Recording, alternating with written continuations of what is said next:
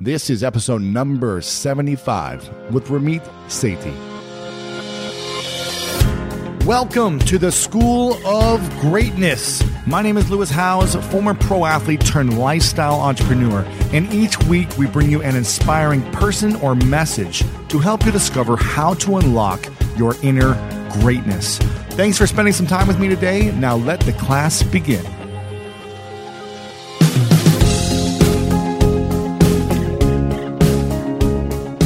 What is up, Grace? Thanks so much for tuning in today on the School of Greatness podcast with me, your host, Lewis Howes. I am back from Uruguay, from Brazil, from the Pan American Championships, and I got a couple shots to get ready to go for my trip to Ghana in a couple of months. I'm going to a trip with Pencil Promise to check out how they're building their schools over there in Ghana. And I got a couple shots earlier this last week for the malaria. You have to get shots in order to get a visa to go over there because the malaria is pretty bad right now. So I get a couple shots, and little did I know that 3 days later after the shots, I actually got a pretty bad fever, and I was out for about 2 days. I could barely walk. I was sweating a lot. I was really sick, and I realized that I wasn't taking my insurance policy, basically my supplements and the nutrients that I needed for my body to stay healthy. I thought that I was just going to be invincible because I haven't gotten sick in a couple of years. And I wasn't taking my vitamins that I take from Whole Foods, and I wasn't taking my Honest supplements that really feel like give me the energy and the nutrients I need throughout the day. So not necessarily blaming getting the fever from not taking my nutrients, but I definitely think that if I would have, I may not have gotten sick or has been that bad. So our next guest today is the one and only Ramit Sethi. And this guy is a champion of life and business. He is incredibly smart, incredibly wise, and one of the most consistent, dedicated entrepreneurs I've ever met and know. He's really doing things differently than everyone else that I've seen online. And he has a team of individuals that support his vision, his purpose, and he's literally just dominating. So I'm very excited to welcome my good friend. We have an amazing conversation here. I really think you're going to like what we talk about and what we tap into in this interview and in this episode. As I asked some questions to Ramit that I don't think he's ever been asked or ever answered before. So I think you're going to get a little bit of a different side of Ramit than you've probably ever experienced him for those that already know him. And for those that don't know him, you're in for a real treat. He's a New York Times bestselling author and runs the site iwillteachyoutoberich.com. So let's go ahead and dive in with the one and only Ramit Sethi.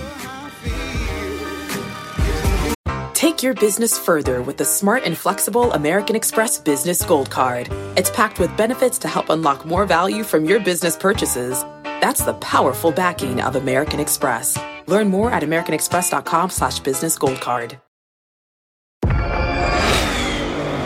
Did you hear that? That's what an estimated 500 horsepower sounds like. X gon' give it to you. How about that? That's a premium Bang & Olufsen sound system with 18 speakers and a Biosonic sound experience. And that's our legacy. You ready to be a part of it? Let's go, give it to you. Unlock the energy of the all-electric ZDX Type S. Order now at Acura.com. At Capella University, you'll get support from people who care about your success. From before you enroll to after you graduate. Pursue your goals knowing help is available when you need it. Imagine your future differently at capella.edu. It's a new day, it's a new life for me, and I'm feeling.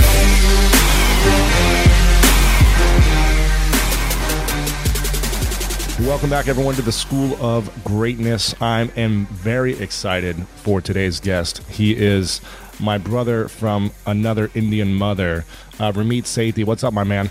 How you doing? Doing well. I'm super pumped. You know, we've been friends for a number of years. I don't even remember the first time we met, probably back in 2009 or 10 or something when I moved to New York City. But You are one of the most inspiring guys that I know, and not just in building a business online and teaching other people how to do that, but just in general. You know, all of our conversations late night in New York City at some crazy restaurant is always a lot of fun. So I want to bring that fun to my audience on the School of Greatness, and they've actually been requesting you for a number of months. So very pumped to finally have you on. Yeah, man. Very pumped. So I want to just kind of talk about a number of different things about your life, your experience with building businesses. I know you started a couple of companies, you raised money, and you started a blog called iwillteachyoutoberich.com. I think back in 2008, right? Or 2007? 2004, actually. 2004. Yeah. Wow. But it really started to evolve kind of, I would say 2007, 2008. It started to take like a different shape. That's right. Right. And you came out with a book, a New York Times bestseller called I Will Teach You to Be Rich, which at the time I read your book and I was in debt. And then 3 months later, I got out of debt by following exactly I think it was a 6-week plan or 6-step plan on getting out of debt. And I pretty much did exactly what you said, and it worked. So for everyone listening, if you don't know Ramit yet, make sure to check out iwillteachyoutoberich.com. Check out his book. He's got a number of great products, courses, Earn 1K, Zero to Launch, and we can talk about some of those. Find Your Dream Job. Lots of different cool things we can talk about more at the end. But I want to dive in and really learn about kind of how you got into all this in the first place and why you started to do what you're doing at I Will Teach You to Be Rich. Yeah, it's kind of weird because you wouldn't imagine a 17-year-old to be like, yeah, I want to dive into the world of personal finance. It's awesome. No, nobody does that. So I'll tell you what originally got me interested in psychology, money, and ultimately behavioral change. I came from a pretty big family, middle-class family. My mom was home with 4 kids and my dad worked. And my parents, who are immigrants, they said, look, you're going to go to college, but if you want to go, you have to get scholarships because we don't have the money to pay for it. Okay, so I was like, cool. And I'm kind of a nut in the sense that I love systems. And if I'm going to do something once or twice, I want to just systematize it so I don't really have to spend that much time doing it again. So I built a system to apply to about 65 or 70 scholarships. And I ended up making it pretty easy for myself. Like by the end, I was writing one scholarship application in about an hour. So it was going pretty quick. And I remember getting the first scholarship check. It was for, I believe, $2,000 or a few $1,000s. And they wrote that check to me. And in 99, 2000, I turned around and invested it right in the stock market. So they didn't write it out to the university you were going to. That's what they usually do, but for some reason they sent it directly to me. And I guess most kids would have just blown it. And I was pretty nerdy, so I was like, let's invest in the stock market. That's awesome. And I lost half my money right away. So that was when I said, man, I better learn how this money thing works. And I spent the next 2-3 years learning about money. I read all the books. I read all the magazines and watched a lot of TV shows. But ultimately, at the same time, I was interested in psychology, in behavioral change. Why do we say things like, yeah, I really should go to the gym, but then we don't go? Why do we tell people, oh, I guess I spent that much last month, but we don't do anything about it? And so I started combining these two things, and I looked around at all the advice that was out there, and so much of it was just complete BS. It was like that old book, The Emperor Has No Clothes, where everyone is telling you, keep a budget, stop spending money on lattes, you should just be happy to have a job. And I was like, none of this is true. My friends didn't want to keep a budget. I buy as many lattes as I want. What I learned was you can spend your whole life focusing on trying to optimize $1 here, $2 there, or cut back on 50 cents everywhere, or you can just focus on the 5 to 10 big wins in life. You can increase your salary, you can negotiate a raise, you can optimize and automate your money. And if you do just those 5 to 10 things, like be in a great relationship with the right person, the rest of life becomes really simple. Like if you want to buy a Diet Pepsi or an appetizer or a latte, you can buy 100 of them. It doesn't matter because you negotiated a $15,000 raise. Right. So that's how I got interested and initially started. It was all about psychology and behavioral change for me and behavioral change for the people around. So for people that are trying to I guess if they're on a budget right now, or they're in debt, so they're trying to get out of debt, you don't really recommend, okay, let's get you on a budget and start cutting back here and there, or let's more focus on how you can earn more? Or do you do a combination of both? Is it also, okay, don't spend like a crazy man or woman, but also, enjoy the things you like and let's focus on making more money? Or is it one or the other? Yeah, so having gone through the program, that it's a bit of a different approach. Yeah. The typical approach is sit there, write down every single thing, and then they just give you a list of stuff to cut back on. Cut back on cable, cut back on cell phone, cut back on appetizers. And you can do it. You can do it for a week, you can do it for 2, but if you just take an honest look at your own behavior, how long has it really lasted? Yeah. So I have a different approach. Most people talk about no. No, you can't buy this. No, you can't buy that. No, don't even think about a vacation. I actually believe you should spend extravagantly on the things you love, as long as you cut costs mercilessly on the things you don't. And very few of us take the time to admit what's important to us. Right. So a lot of my students, they come to me, they're like, you know what? I love shoes. Like I love buying $500 pairs of shoes. I'm never judgmental. That's awesome. You want to buy a $500 pair of shoes? Awesome. Let me show you how to do it. I know a lot of guys who are into different types of, like, they'll go out, they'll buy a $15 cocktail and they'll buy a bunch of them at night. And you know what happens? Most of the experts just finger wave and say, don't do that. That could turn into $180 over the course of 30 years. It's like, look, we don't want to live like paupers. We want to go out with our friends. We want to go to a nice restaurant. Like when you and I hang out in New York or LA, we go out, we have a good time. Yeah. But we need to make sure that our money is automatically doing the things it needs to do. So it's all about being realistic and using psychology and automation to make your money and make your life do the things that it should do. Yeah, because, if we're holding back all the things we enjoy spending money on or doing because we're not spending the money on it, then we're probably going to be like unfulfilled our entire lives, because we're like have to hold back and can't splurge on the things we love. And the thing that I liked about what you really set up for people in this system is, if you want to get out of debt and you want to make sure you're saving and have like money in the future, then automate it and put it into, don't even look at it. Every month, that $200 comes out to pay off your credit card bill. And then another $200 goes into this IRA and this savings account or this mutual fund or whatever it is they're putting it into. And I did that, I guess 3-4 years ago, whatever it was, maybe 5 years ago. And now I have I don't even know how much money I have in my account right now. I could probably look at it, but it's $200 every month has been going to like this account and $200 into another account. And I don't even know it's gone, which is the cool thing. And I can continue to splurge on the things that I love and the foods I like and, travel. And I feel great, as opposed to feel negative for taking an action that I like to do.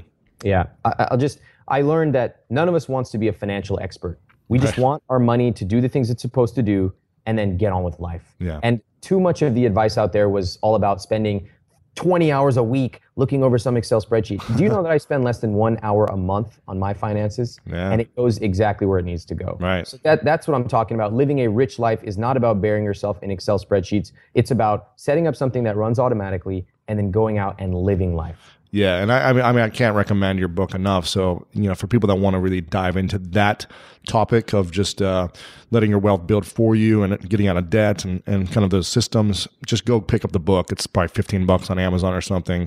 Highly recommend that. Now, what I want to talk about is something I haven't actually ever asked you, I don't think, and we've been friends for years. But what I want to know is, I feel like I can learn a lot about a person when I know what their hobbies were as a kid.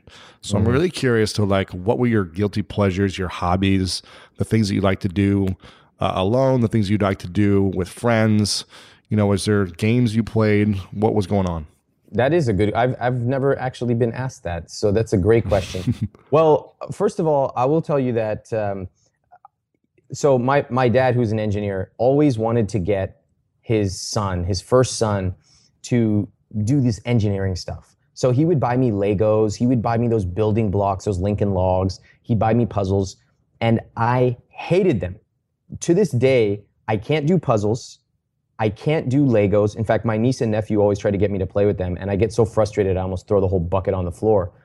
And I can't do things like knots. Like the other day I had to put I had to relace this pair of shorts I had with this I could not figure it out. And I've just had to realize that's something I'm not into, I'm not interested. what I did love, I always loved reading. In fact, I was such a weirdo that I would read every book we had a lot of books in our house, especially for my sisters. So I'd read all their books. And then my memory's not so great. So I would forget. And then I would go back like a month later and read them again. The funniest thing is I've read every Sweet Valley Twins book. I Love You, Elizabeth, and Jessica Wakefield. And so I would do that. And then I played, surprisingly, I played a bunch of sports when I was a kid. Track, tennis, soccer, and a bunch of other stuff. So, all that stuff was also bowling for any suburban person out there. Bowling. Big time. Well, you know about that. Yeah, we've been bowling. We've been bowling together. But, for me, I'll tell you what's interesting. I loved the idea of a team sport where there's camaraderie and where you have to depend on the person next to you. And I have to say, I kind of miss that. I don't do team sports anymore. I have my own team at I Will Teach. And the thing that takes me closest back to playing soccer or something like that was like you hand something off to someone or they just pick it up and they know exactly what to do and they do a better job than you could have done. Yeah. It's like watching a concert in action. And that's when, you get that chill in your body watching everything around you work exactly the way it's supposed to. It's very inspiring. Interesting. Yeah. Now, I like to talk about defining moments, and I call them make or break moments. And I feel like there's probably a handful of different make or break moments in each person's life that you can trail back to and realize this is why they are where they are now. And just really quickly, mine when I was about 7, I was sitting on the couch watching a college football game with my dad, Ralph.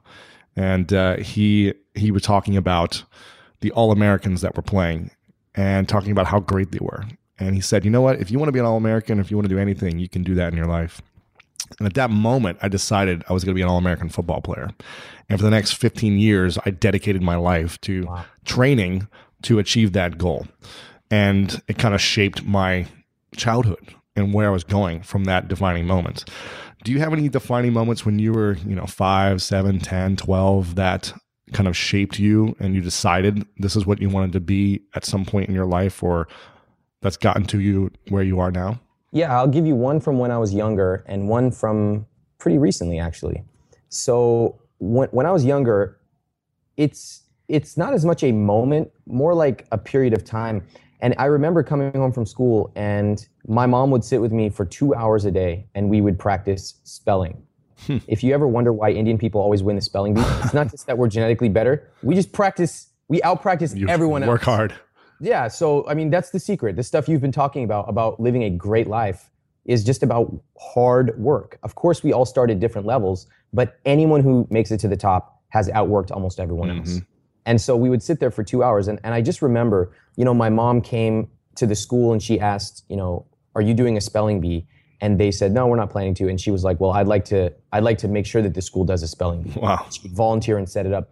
And, I did pretty well. I got to a certain level, but I remember every day, 2 hours just practicing that. And in retrospect, do I remember every single word and the spelling? No. But what I remember is the discipline. The idea that you don't necessarily have to like something, but you just do it anyway. And that over time, when you first sit down, especially when you're a kid, kids just want to play. But teaching them that discipline really bleeds into everything else in life. And so now I may not want to do it, but I know that I have to. Yeah. And so it really has paid off. That was number one. Number two was, I'm like 5'11", and I used to weigh 127 pounds. We always joke about this. Right. I was a pretty skinny guy. And was? I used what? I'm just teasing. So I used to joke about myself. I would say this thing. I think this is interesting for a lot of people. I would call myself a skinny Indian guy. Ha ha ha. It's like making a poop joke. It's like a cheap laugh. But I didn't realize until years later that was a really negative example of self-talk. Because I would basically, by calling myself a skinny Indian guy, I was absolving myself of ever working out or eating. I just thought it was genetic, which is like the number one stupid thing you can say about fitness. So years later, one of my friends, the reason I started deciding to gain weight and learn how fitness worked was one of my friends challenged me, and I'm a competitive guy, and she said, I bet in 6 weeks, I can lose more weight than you can gain. And I was like, it's on. So from there, I started eating right and working out. And then I got a trainer, and then I started reading books. And over time, I actually gained, 40 pounds on purpose, which took a long time. But the beauty actually comes back to the spelling bee of sitting there doing cleans and knowing that it might take you 3 months just to get 5 pounds more on your cleans or on your bench press. But knowing that that's just how it goes, just being patient, and the beauty of the craft of getting better. It seems like we're all looking for that magic pill, that magic bullet. But sometimes it just takes pure hard work and showing up every day, eating right, sleeping, whatever it is, to make that next progress and that next gain. One of my favorite parts about my job is that I get the opportunity to travel a lot. And in fact, I'm recording this right now while I'm in Mexico. And actually, I was thinking about something that I wanted to share because I get a lot of questions from so many people about different side hustle ideas. So here's one for those of you out there that are on the go a lot like I am, or traveling a lot. When you're staying in your Airbnb on your trips, have you ever thought about how you could be making extra money by hosting through Airbnb while your home is vacant? If you're interested in an extra stream of income, Airbnb hosting is an easy place to start, and it's like giving your home some company while you're away. Your home might be worth more than you think. Find out how much at airbnb.com/host. So listen, we all know life is full of yada yada, like those quote unquote free trials that somehow still charge your card for something, or when companies have those sneaky gotchas hiding deep in the fine print. And I know you've dealt with yada yada before, like those bills that keep going up and up for no reason at all, or when budget airlines promise a cheap fare but then charge you for every little thing until you realize you're paying more than you would have somewhere else. And yes, it is possible to outsmart yada yada, like triple checking airline deals to make sure all you need is already included, but you don't take yada yada in life. So don't take yada yada from your wireless provider. Metro by T-Mobile has no contracts, no credit checks, no surprises, and nada yada yada. Stop by one of over 6,000 Metro stores nationwide. When you get a new car or a new home, your first reaction might be to say things like, oh yeah, or I can't believe it, or booyah. But what you really want to say is the one thing that can get you the help you need. Like a good neighbor, State Farm is there. State Farm is there with the coverage you need for your car, your home, and even boats, motorcycles, RVs, and other things that matter to you. With a State Farm agent, you know someone is there to help you choose the coverage you need. With so many coverage options, it feels good knowing you can find what fits for you. And when you need ways to get help, State Farm gives you options there too. In person or on the phone with your local agent, or on statefarm.com, where their award-winning app State Farm lets you do things your way. So when you need help protecting the things that matter most, remember to say, like a good neighbor, State Farm is there. Yeah, definitely. I'm a huge fan of discipline, and I went to a private boarding school, so I know a lot about waking up at 6 a.m., making my bed, cleaning my room, having a room check, being in, a dress code all day, and then having acquired 2-hour study hall with my door open every night for 5 years. So I learned that at an early age as well, and it's definitely paid off for me at least.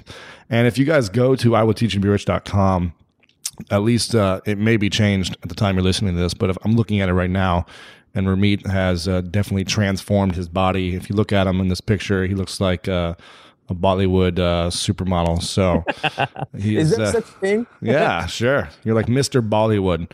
And it's pretty cool. So he's extremely fit now, and definitely the hard work has paid off. So very cool, man. So you ended up going to Stanford, right?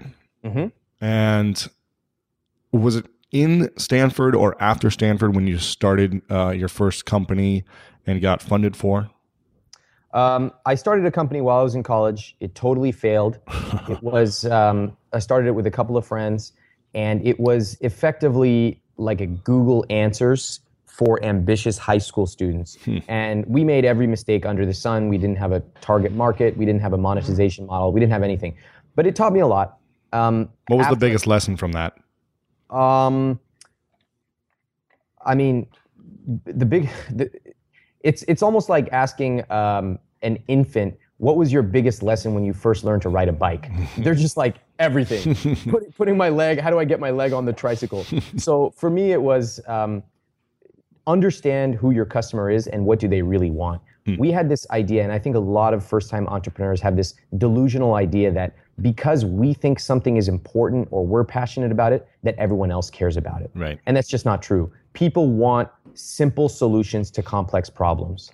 For example, I don't have a site called I will teach you to be financially savvy, including psychology, automation, systems, and discipline.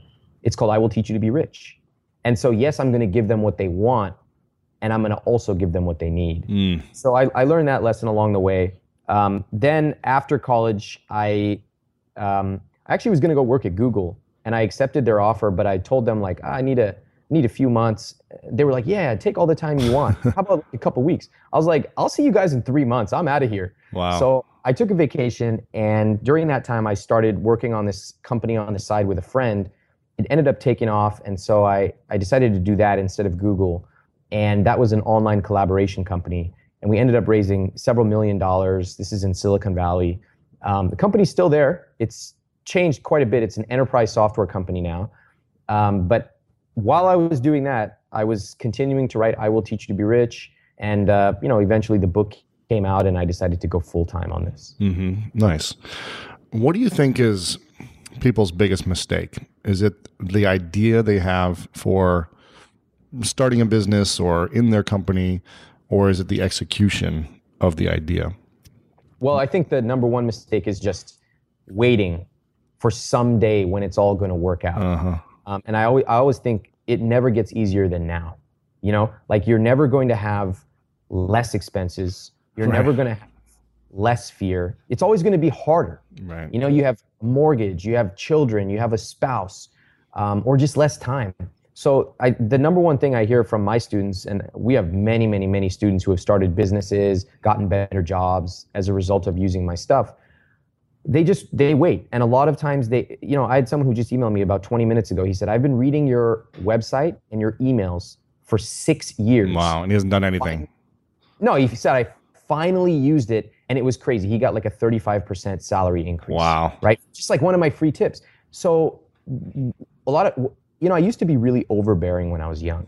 So like, for example, my friends would be sitting there, and after when you know just enough about something to be dangerous, like it's like the people who start CrossFit and they've been doing it for like 6 weeks, and they're like, CrossFit is life, or like paleo, everyone paleo. And they know just enough to be dangerous, but they're also in that really annoying phase. Yeah. And then you meet someone like you who's been, like a high level athlete for over a decade.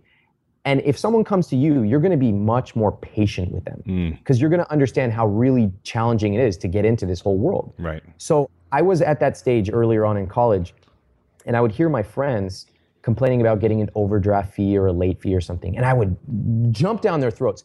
Oh, you need to do this. You need to do that. Blah, blah, blah, blah. And their eyes would just glaze over. And over time, I learned to kind of slow down and listen instead of jumping down their throat and telling them what to do. I think that has been a big difference as I've grown up. Interesting. One of the challenges I hear from a lot of entrepreneurs and business owners is finding quality people to hire on their team and to support them. And, as you know, having an amazing, effective team is what gets you results, and it can make or break your business. So how do you find, A players and leaders that are better than you at doing the tasks and the job that they need to do? And how do you manage your team to keep them growing your business with you? Well, my team has grown fairly sizable over the last few years. And I have team members all over the world, mostly focused here in the US. Sometimes we meet in person. We meet, over chat. We do phone calls and all kinds of stuff. I think that we all make these classic mistakes. So one of the things that most entrepreneurs do is not want to hire anyone because they're afraid of losing control. That's a classic thing. They think that they can do it all. And when they hire someone, they almost always do it wrong the first time. I think it's important to admit and acknowledge you are going to be wrong the first 5 times you hire someone. You're going to be horrible at it. It's a skill. So like when I started, one of the first hires I made was an assistant. And I remember I cheaped out and I went to hire someone who was in a different country, and I was paying something like $5, $7 an hour. And it was a point of pride to me, which I look back and I'm so embarrassed that I would literally tell my friends, oh yeah, like I'm paying this person $7 an hour, and and they're like, oh, are they good? And I'm like, yeah, they're pretty good. And in my head, they weren't good. Right. So it always happens where you try to cheap out the first time you hire someone, and you end up creating more work for yourself. And in my experience, over 99% of people then point outwards and they say, well, that will never work. I tried hiring an assistant once. I'll just do it all on my own. Right. And at that point, they have effectively created a ceiling for growing themselves and their business. What the 0.5% of people who really learn that lesson is, let me do it the right way. Let me go find someone and pay them a fair amount for fair work. So now I have an amazing executive assistant. Notice I did not say a virtual assistant. I said an executive assistant. There's a huge difference. And I pay her very well. And so a couple of things I would say for hiring: it's a skill. You suck at it when you first start. Okay, just admit it. You're never. I hear true. It's so funny. I hear these people. They're like, "How do I hire? Like, I need to hire an A player, and they need to be doing." Oh yeah, and then they also say this: I want to hire someone who's going to do my blog posts, my emails. They're going to set up video editing. Yeah, video. And I'm like, are you out of your mind? You can't hire. There is no one who's going to do that. And if they say they can, they are either delusional or lying. Right. So you want to start off with just a really focused task. And the final thing I do, which I would really recommend when you first start hiring, I tend to give people the benefit of the doubt. And I got burned. I think as you start to hire and fire, you get burned in every possible way. What would happen was people would, I'd hire them to be an assistant or something like that. And I'd look at them after a month or two, and I really liked them. I liked talking to them and working with them, but certain things were not getting done. No results. And I had the worst horror I could possibly imagine. I had an assistant. I haven't gone through many assistants, actually very few over the last 10 years. But at this one point, one of my assistants had to leave to go to law school, and I hired another person. She was excellent. She seemed great. And however, she wasn't getting emails done. And so I finally had to have a talk with her. I said, she actually contacted me and said, I want to work for you full time, not 30 hours a week. And I said, look, I've been meaning to talk to you. I'm not even getting email responses within 72 hours. And you're asking me to work full time? You need to do your job first. And so she came back to me the next day and she said, Ramit, I don't understand why we're not getting along, but I quit. And she just quit point blank. Now, the worst possible thing an assistant can do is just leave right there without a notice, because they're supposed to help me run my life. Yeah. So I later instituted something. It's just my 21-day hiring procedure.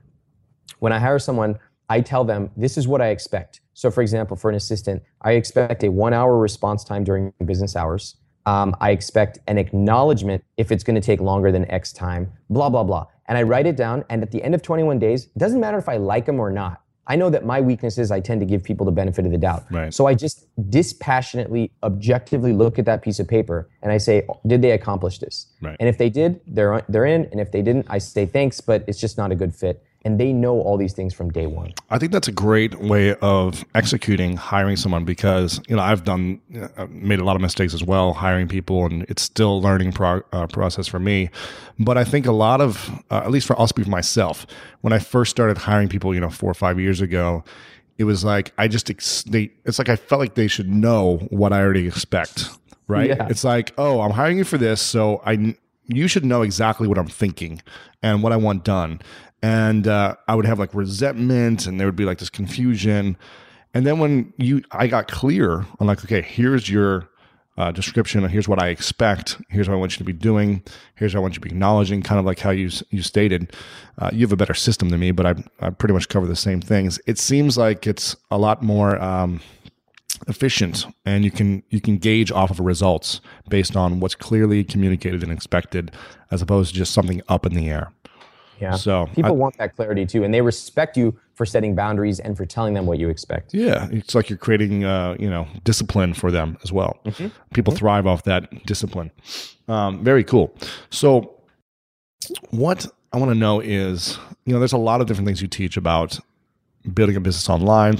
You talk about making more money as a freelancer. Earn 1K has been a very popular product that you've had thousands of customers with. And and I know there's not one simple answer to this or like one magic bullet, obviously. It takes a lot of consistency, a lot of dedication, a lot of hard work over time. But for people that are looking to build their business online and they've got a website and they've got some things going, what do you think is like something that's necessary that they have to have in order to start generating more leads and potentially more customers if they do the right thing, but they want to get more exposure? What is something that they need to be doing? Is it creating more content? Is it the right content? Is it joint ventures? Is it overall branding and making sure that they look trustworthy? And obviously there's probably a combination of all these things, but what do you think is necessary to kind of like take the next step? In one word, empathy. See, there are tactics I can give you. I can tell you about Facebook pages and I can tell you about optimizing your conversion funnel, but tactics change and some of them extinguish over time. But what has never changed for thousands of years is true, deep empathy. And I'll explain exactly how this has been worth millions of dollars to us. If I were to ask you, the person listening, the business owner, what do your clients really want? How many of you would know what to say? Don't just come and say they want to make more money. Why do they want to make more money? And they can make more money in a variety of ways. They can negotiate their salary. They can start their own business. Why do they want to make more money?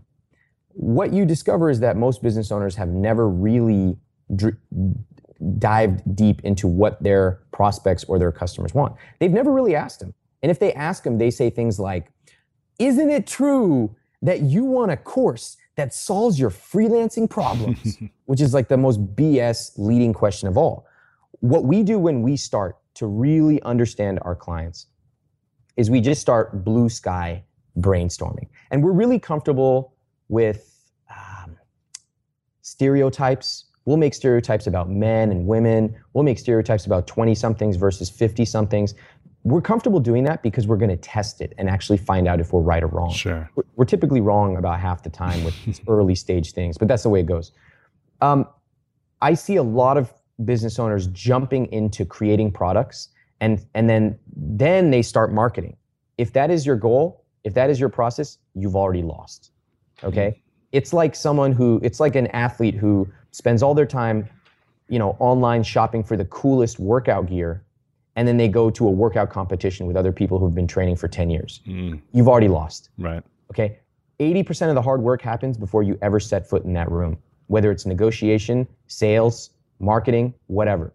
So we will often spend way more time than our competitors doing research. And it doesn't mean you have to have 100,000 data points. When I started off, we collected like 20 data points. But it means sitting there and really listening, not selling, just taking that off the table. We say, look, we're not here to sell anything. You literally cannot buy anything from me today. But if you can spare 10 minutes, I would love to ask you about your hair. So let's say you're creating a hair product, you think it's a good idea, and you're talking to women who have frizzy hair. Guess what? Women who have frizzy hair think about their hair every single day of their lives. And they would love to talk about it, but no one really wants to listen. So you can listen to their hopes, fears, and dreams. You can listen to their complaints.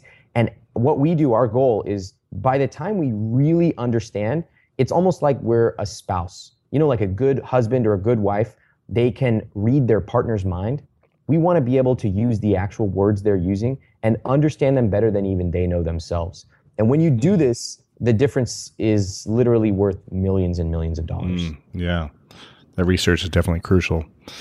What I'm interested in with you is why. I really want to know why you're doing what you're doing still, and what inspires you to get up and be so productive at it every single day. Because you're one of the guys who, in my opinion, are one of the top leaders in this industry and in this space, especially online. And why do you continue to do what you're doing? What's the end result for you, or what's kind of the end goal that you have? Well, I always was fascinated by people who were the best, whether they were real or imaginary. So superheroes, like James Bond. I read a lot of spy books. Anyone, even athletes, even in sports that I don't care about, which is most. by the way. Someone the other day, he emailed me, he goes, did you know that your presentation is right in the middle of the World Cup? MLB playoffs? Oh, MLB playoffs. Yeah, and I'm like, is that a baseball team? Football season? I have no idea what's going on. Do you think I care? So I think that answered his question. So, but I was always fascinated with people who were the best. And I don't know why, but I was driven to it. And I think part of it is my parents just, like really in typical immigrant fashion, emphasizing the importance of being the best. And then after a while, I started to actually see the results of what it means to be the best. I think a lot of us, as my mentor, Jay Abraham says, we have never actually seen what being the best means. We don't know what it means. We've never seen an example of it. Like for a job interview, a lot of people think being the best means you spend 20 minutes doing a little bit of Googling and that means you're the best. But really being the best takes it to a whole nother level. It means you walk in the room, you already know the person who's interviewing them. You can ask them how their daughter's doing. You say, you've read every interview with the CEO of that company. Most of us don't have an example of excellence. So what happened was, like, I interned with Seth Godin. He's the best, okay, in his field. And I saw, not only was he intrinsically motivated to be the best, but because he was the best, he started getting the best stories sent to him for free, the best invitations. In other words, it's hard to get to the top, but once you get there, you can stay there a lot easier than having to climb up that wall again. So at first I was just kind of like interested, but then I realized, man, if I'm going to spend 8 hours doing something, I might as well spend 15 hours and be the best. So it's just partially out of inspiration, partially out of laziness, I guess you could say. And then, over time now, like for me, I have to say, like, okay, if someone told you at 10 years old, Louis, tomorrow you're going to wake up, you're going to pay your bills, you're going to cook your food, you're going to drop something off, you're going to pick up your dry cleaning, you'd be like, this is impossible. Right. I don't even have a spatula. What are you talking about? But you do every single one of those things now. Why? Because you learned how to brush your teeth and now it's kind of a given. It's just, you check the box, now you know how to do that. You know how to cook your eggs in the morning. For me, I always felt like I always want to try to get better at something. So I learned how to create online courses that sell. I know how to do that. I checked the box. What's next? So I told my team the other day, I said, look, if X years from now, we generate Y% of our revenue from online courses, I would consider that a failure because we already know how to do that. It's easy for us. What's next? So I think, what is next? Well, for us, we're looking at a lot of different areas. I think online education is amazing, but people want to live a rich life in a lot of different ways. Some of those are courses, but I had this funny experience one time. I don't really like to cook, and my mom is always like, you need to learn how to cook. And I'm like, first I would say I don't have any time. Then that became very obviously untrue. And her current response is, you need a wife. But one time I remember one of my students he heard this and then he sent me an email saying, cooking is really easy. You just need to do this. And I said, you misunderstand me. I don't want to learn how to cook. I just want it done for me. And I think a lot of people don't necessarily want to learn how to do something. They just want it done for them. So there's a whole spectrum that we think about in terms of a rich life. You could have someone teach you how to do X, Y, or Z, or you could just have them do it for you. And pay a premium for it. Yeah, exactly. Yeah, because you pay a premium for a chef to cook for you. Which is exactly what I do right now. Exactly. Interesting. So what's next for you is expanding this business into teaching or doing it for people or having better systems for people to do it for themselves or? Well, I think two main areas that we're looking. One is we're looking to go more broadly. So a rich life, for now we've taught about entrepreneurship, we've taught about careers, we've taught about psychology, but there's so many other parts of living a rich life. There's travel, there's fitness, there's cosmetics, there's so many things. Relationships. Relationships. I mean, there's so many things. We want to get into those areas that we know we are different than what else is out there. And then we want to go deeper. So like a very simple example would be a book. A book kind of gives you a how-to, but then there are deeper levels. We've released software to some of our students that actually does some of the stuff for them. And I'm really interested in looking at that. Ultimately, I just want to help you live a rich life. If it means making more money, if it means traveling, if it means being more productive, I think those are things I know a little bit something about. And I think I can try to help in different ways. From what I've noticed myself and some other friends, with the bigger dreams becomes bigger obstacles and usually opens up a can of bigger fears. Yeah. So do you have any fears broadening this and going into an unpaved road, I guess, with your new business ventures? Or oh man, absolutely. What are those fears? Well, I'll tell you that someone was asking me the other day, how's business? And I laughed because I said, business is good, but the more successful you become or the bigger we get, the more I realize how little I know. And the challenges I had when I was starting off, they were very simple challenges. How do I get a new client? How do I set up an email list? And at the time, they seemed like the world's biggest problems to me, but they were pretty simple actually in retrospect. Now, the problems they're like, I don't have those problems anymore. The email problem went away, but there are larger problems. And so definitely, I have a lot of hesitations, nervousness, even fear around some things. I mean, first of all, I've always admired serial entrepreneurs, people who do one thing and then go and try something totally different.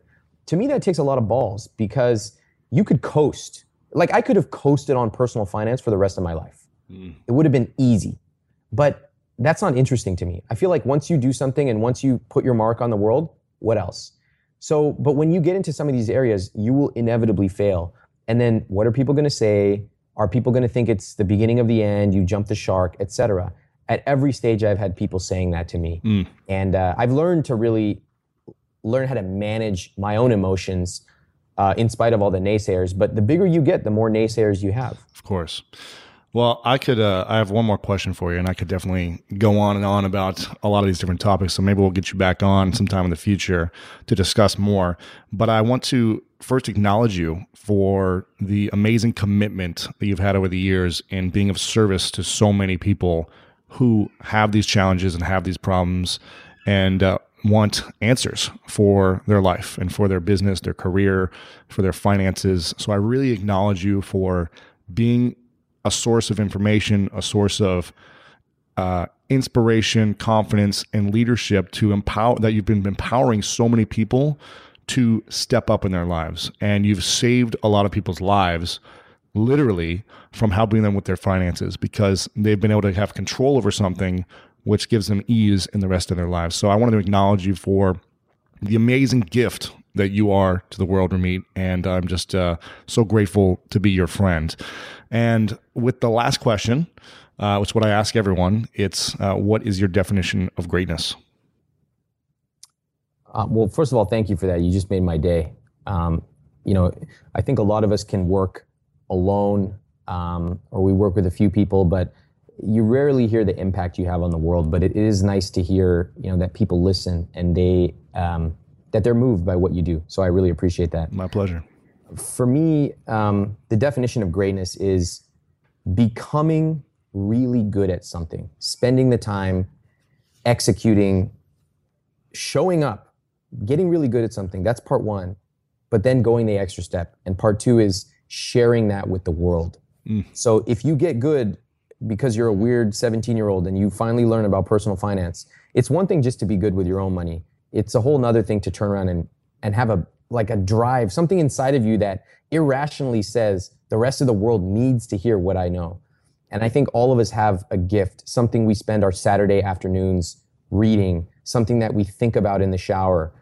And my definition of greatness is for everyone listening to be able to take that and know that it's amazing you've already become good at something, but the rest of the world wants to hear it. The rest of the world wants a leader, and you could be that leader.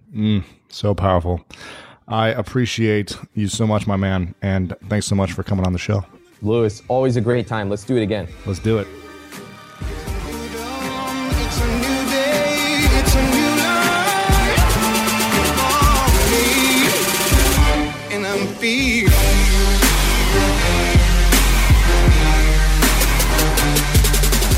And there you guys have it. I hope you enjoyed this episode. If you did enjoy it, make sure to go check out the show notes over at lewishowes.com/75, the number 75. You can go over there. I'm going to have all the links to Ramit's websites, to his social media, to his products. You can check out everything he's up to over at lewishowes.com/75. Do me a favor and share this episode with your friends if you enjoyed this. Just give it a quick tweet or Facebook share or like on Facebook if you did like it, and get the word out. More people need to know about Ramit. He's a quality individual and one of the brightest online marketing business minds that I know. So really spread the word about this episode. Whether you've been listening to the entire time since I've been launching the School of Greatness podcast, or this is your first episode, go ahead and check out itunes.com/School of Greatness. And please leave us a review over there. The more reviews we get, the more exposure we get on iTunes, and it spreads the message of the podcast as well. I appreciate you guys so much for being on, for being active listeners and being engaged constantly. It means the world to me, and I'm so pumped to continue bringing you awesome guests in the future. Stay tuned, and you guys know what time it is. It's time to go out there and do something great.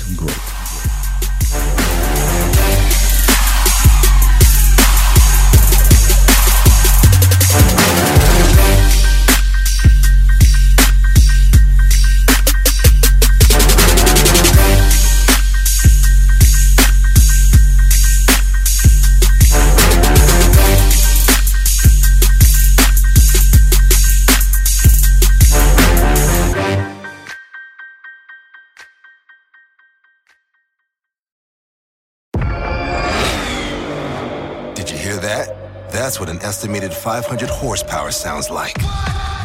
X-Gon, give it to you. How about that? That's a premium Bang & Olufsen sound system with 18 speakers and a Biosonic sound experience. And that's our legacy. You ready to be a part of it? X-Gon, give it to you. Unlock the energy of the all-electric ZDX Type S. Order now at Acura.com. At Capella University, you'll get support from people who care about your success. From before you enroll to after you graduate, pursue your goals knowing help is available when you need it. Imagine your future differently at capella.edu.